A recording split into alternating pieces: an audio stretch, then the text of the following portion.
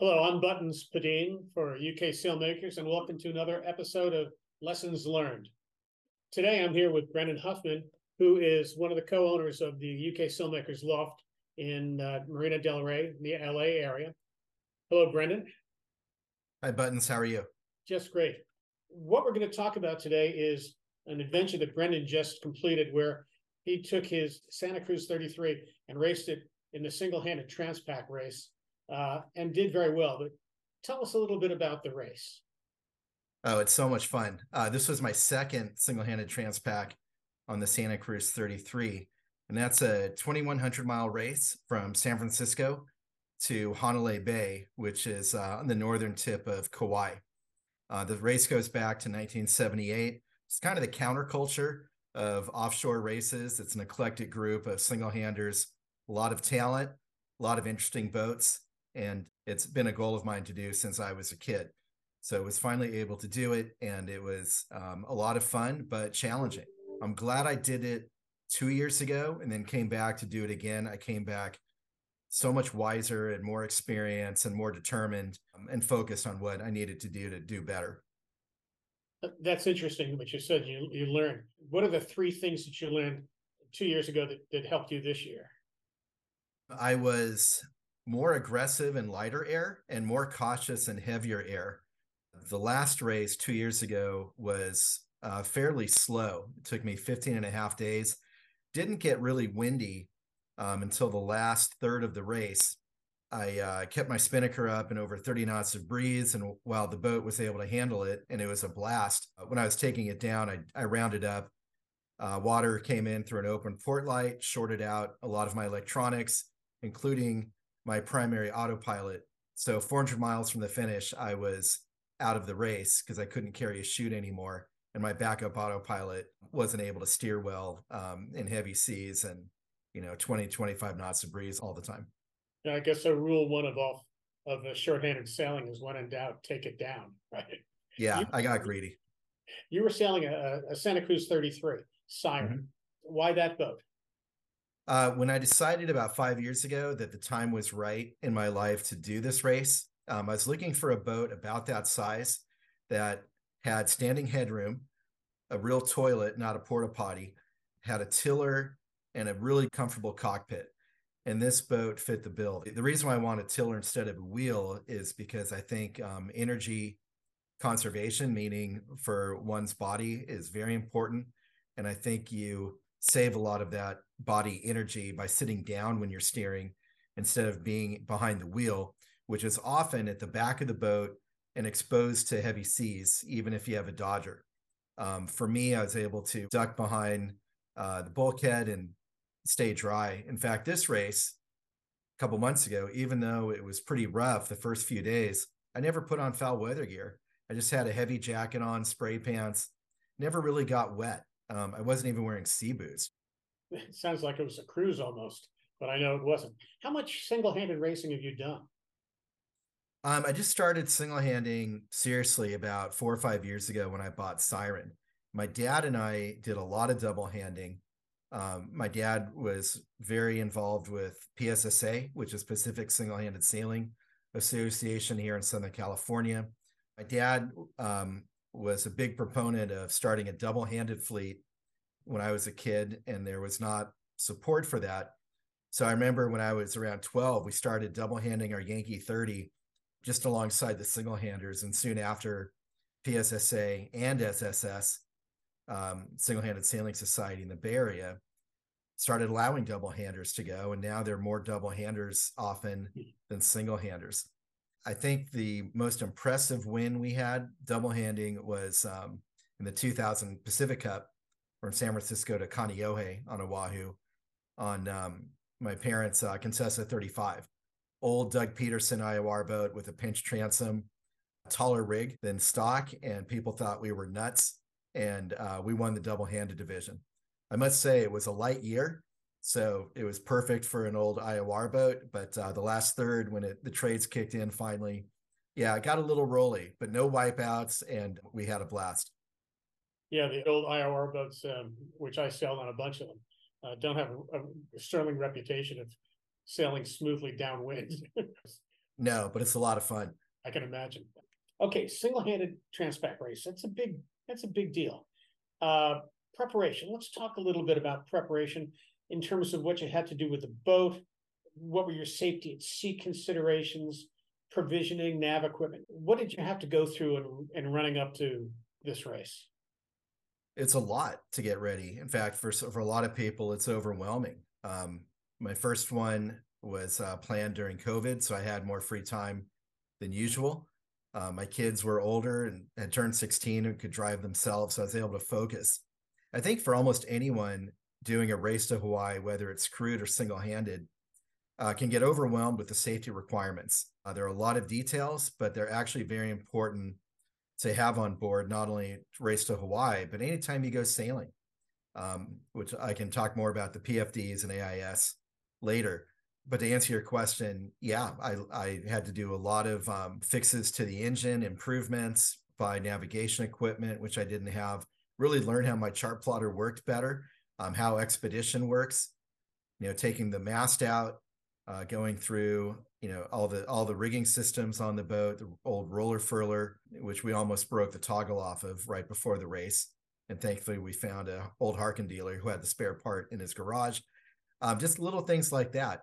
But I did a lot of practicing and really challenged myself to learn how things on a boat work. I had tutorials from friends about how my diesel engine worked, what I'd have to do if I had to bleed the engine, if I ran out of fuel, how to hotwire the boat if the ignition switch went out.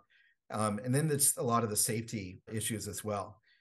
My dad and I are huge proponents of handrails on deck and below deck. We've raced on so many boats where there's nothing really to hold on to. And the wider boats nowadays, it's almost dangerous. If you are heeled over and you're falling from the starboard side to the port side, that could be a 15-foot drop before you hit a stanchion or the shroud or the other side of the cockpit. And my girlfriend got a concussion on board my boat about a year ago.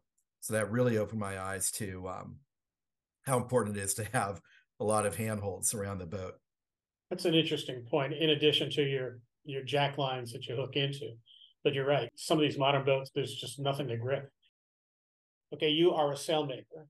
I'm sure you went into this wind up for the race with some pretty good sails on the boat, but what was your existing inventory like? What were you missing? And where did you go from there? Yeah, it's an interesting question that I've had with customers who are single-handers or want to do short-handed offshore cruising. And what I decided to do was keep the roller furler, but buy a new X-Drive 125% headsail. It's not a deck sweeper. We made the clue a little higher because most of the racing and sailing is actually either cracked off or off the wind. Very rarely is there a leg where you're close hauled. So when I was close hauled with that sail, I'd be pointing 5 degrees lower. But as soon as we cracked off, the sail shape was fantastic with that higher clue. Now off the wind, my general rule is when it's 20 knots, take the spinnaker down and go wing and wing. And that 125% sail with a higher clue went off the wind fantastic. Anytime I had 14 or 15 knots true, my VMG was very good and almost comparable to using a spinnaker. Yeah, the other thing about a high clue jib like that is visibility. Absolutely. So that's what I recommend to cruisers looking for a new headsail is let's not get a deck sweeper. You're not going to be close hauled a lot of the time. And you need to keep a good lookout. I have a good friend that does a lot of double-handed sailing on an Express 37, and he uses Hanks. Mm-hmm. And it's interesting because when I first was looking at pictures of you on Siren and they asked you in your single-handed Transpac, I noticed that you didn't have Hanks, that you were using headset foil, but it does have a roller on it. It does. So we put a foam luff on it, which is standard for a lot of cruising boats, so that I could reef it. So when I started both single-handed Transpacs, it's pretty windy in San Francisco Bay. So I reefed my main. I furled the headsail a bit until I got the right balance I wanted. And 15 miles later, was able to unfurl it and start heading towards Hawaii. However, in the second race this year, it got windy once we got past the Farallon Islands. So it was blowing 25 to 30 off and on for a couple days. So I was reefing the Genoa sometimes and then unfurling it all the way, when the wind speed was down under 15. But it's really, really nice not have to go on the foredeck and change sails. If I were on a smaller boat, like an Express 27 or Olsen 30, I probably would favor Hanks. But on a boat like this, one of the goals to stay on board is stay in the cockpit as much as you can. Yeah, an important safety tip. So what did your sail inventory include? This year, it was very simple. I carried the X-Drive mainsail, which had 3 reefs. I used 2 reefs this time. The 125% headsail, which stayed on the foil the whole time. I made 125% reacher out of Code Zero material. And then we put a dynamic cable in it, bought a Selden furler for that. And the goal was to be able to wing out both sails when I was asleep for more sail area and boat speed. And in the end, I ended up taking it off the furler in the middle of the race because I just didn't need to do that. We hadn't really tested that system out before the race. However, that reacher with the Code Zero material makes a fabulous light air headsail. So there were a couple races I did before Singlehanded Transpac up in the bay where the wind fell below 5 knots, and my competitors all had these stiff sails up for San Francisco Bay, and I was able to pull up this light air sail and just start zipping by boats that are much faster than me usually. And I set the autopilot to a course, not by the wind angle. I did so much research and talked to so many people and read their articles about this. My concern was if I had the autopilot set to a wind angle and the wind took a big shift, I could be heading towards Alaska for an hour or two and not even know it. So instead, I want to know if there's a wind shift because I could feel it down below, even in my sleep, and then I could jump on deck, make adjustments either to the autopilot or the sail trim, and really shoot for the VMG that I was going for.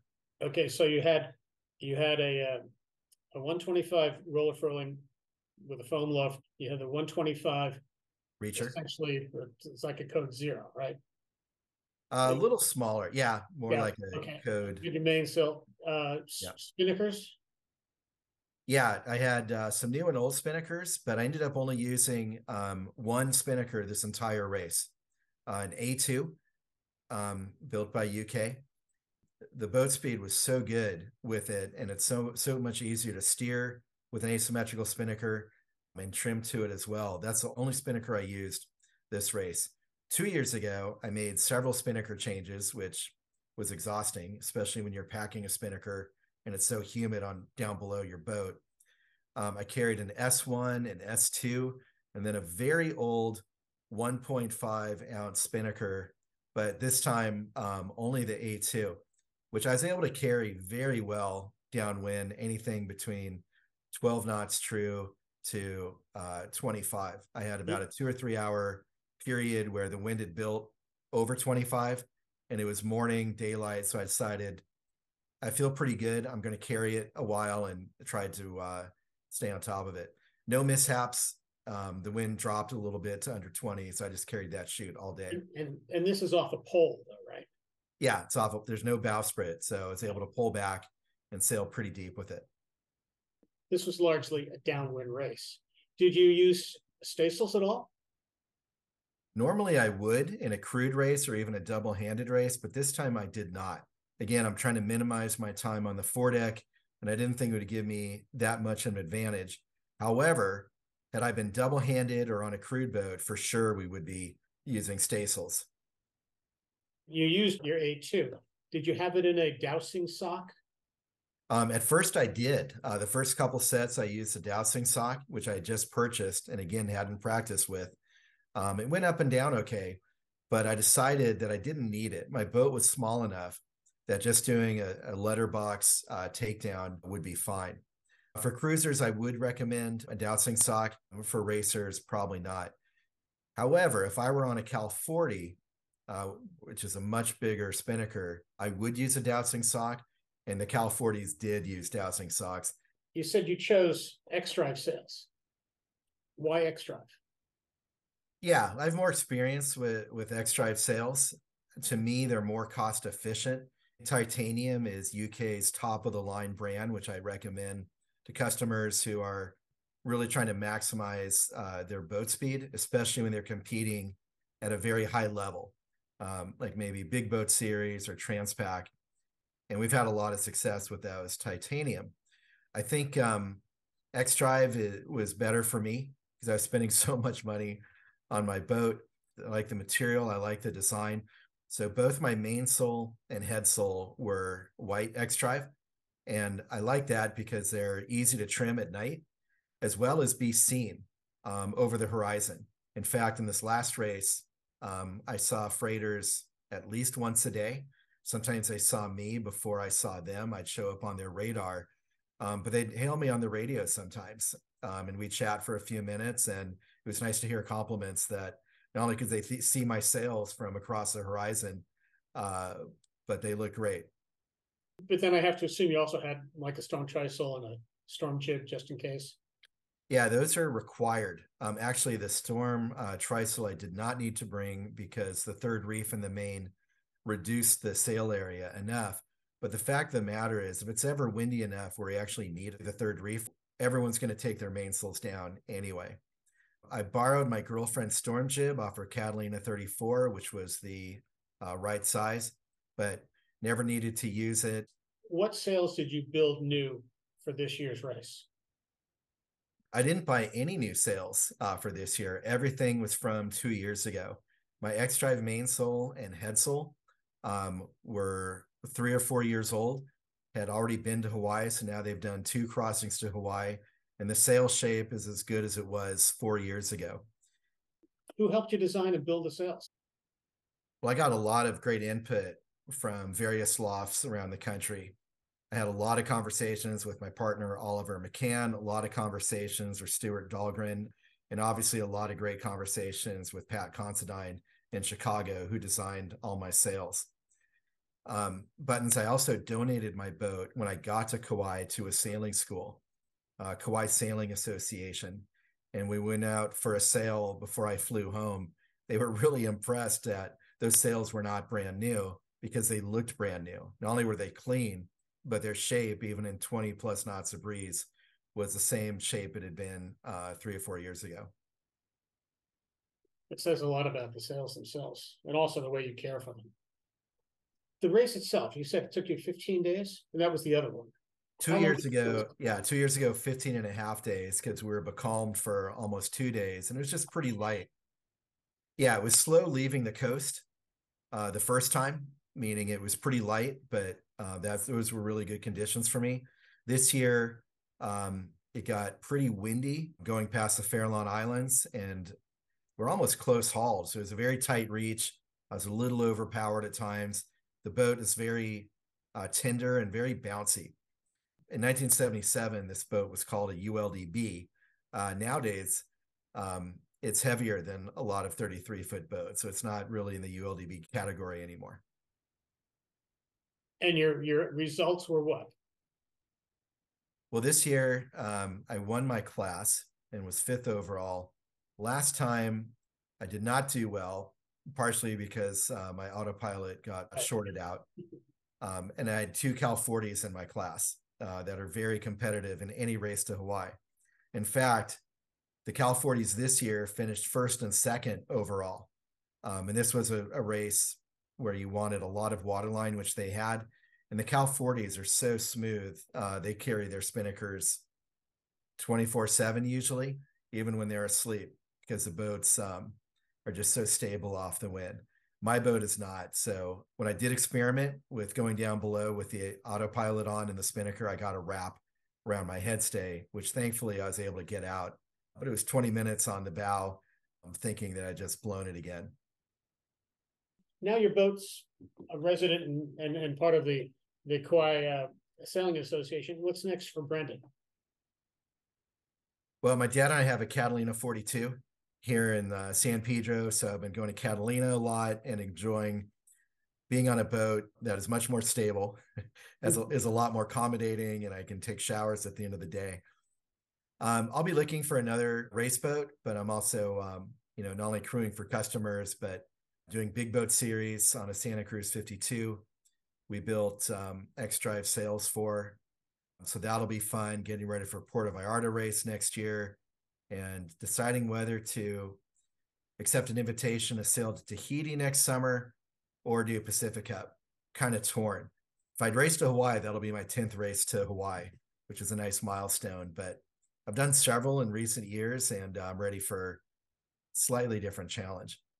What are the three things that you would suggest to somebody who's new, in this case, to single-handed offshore racing?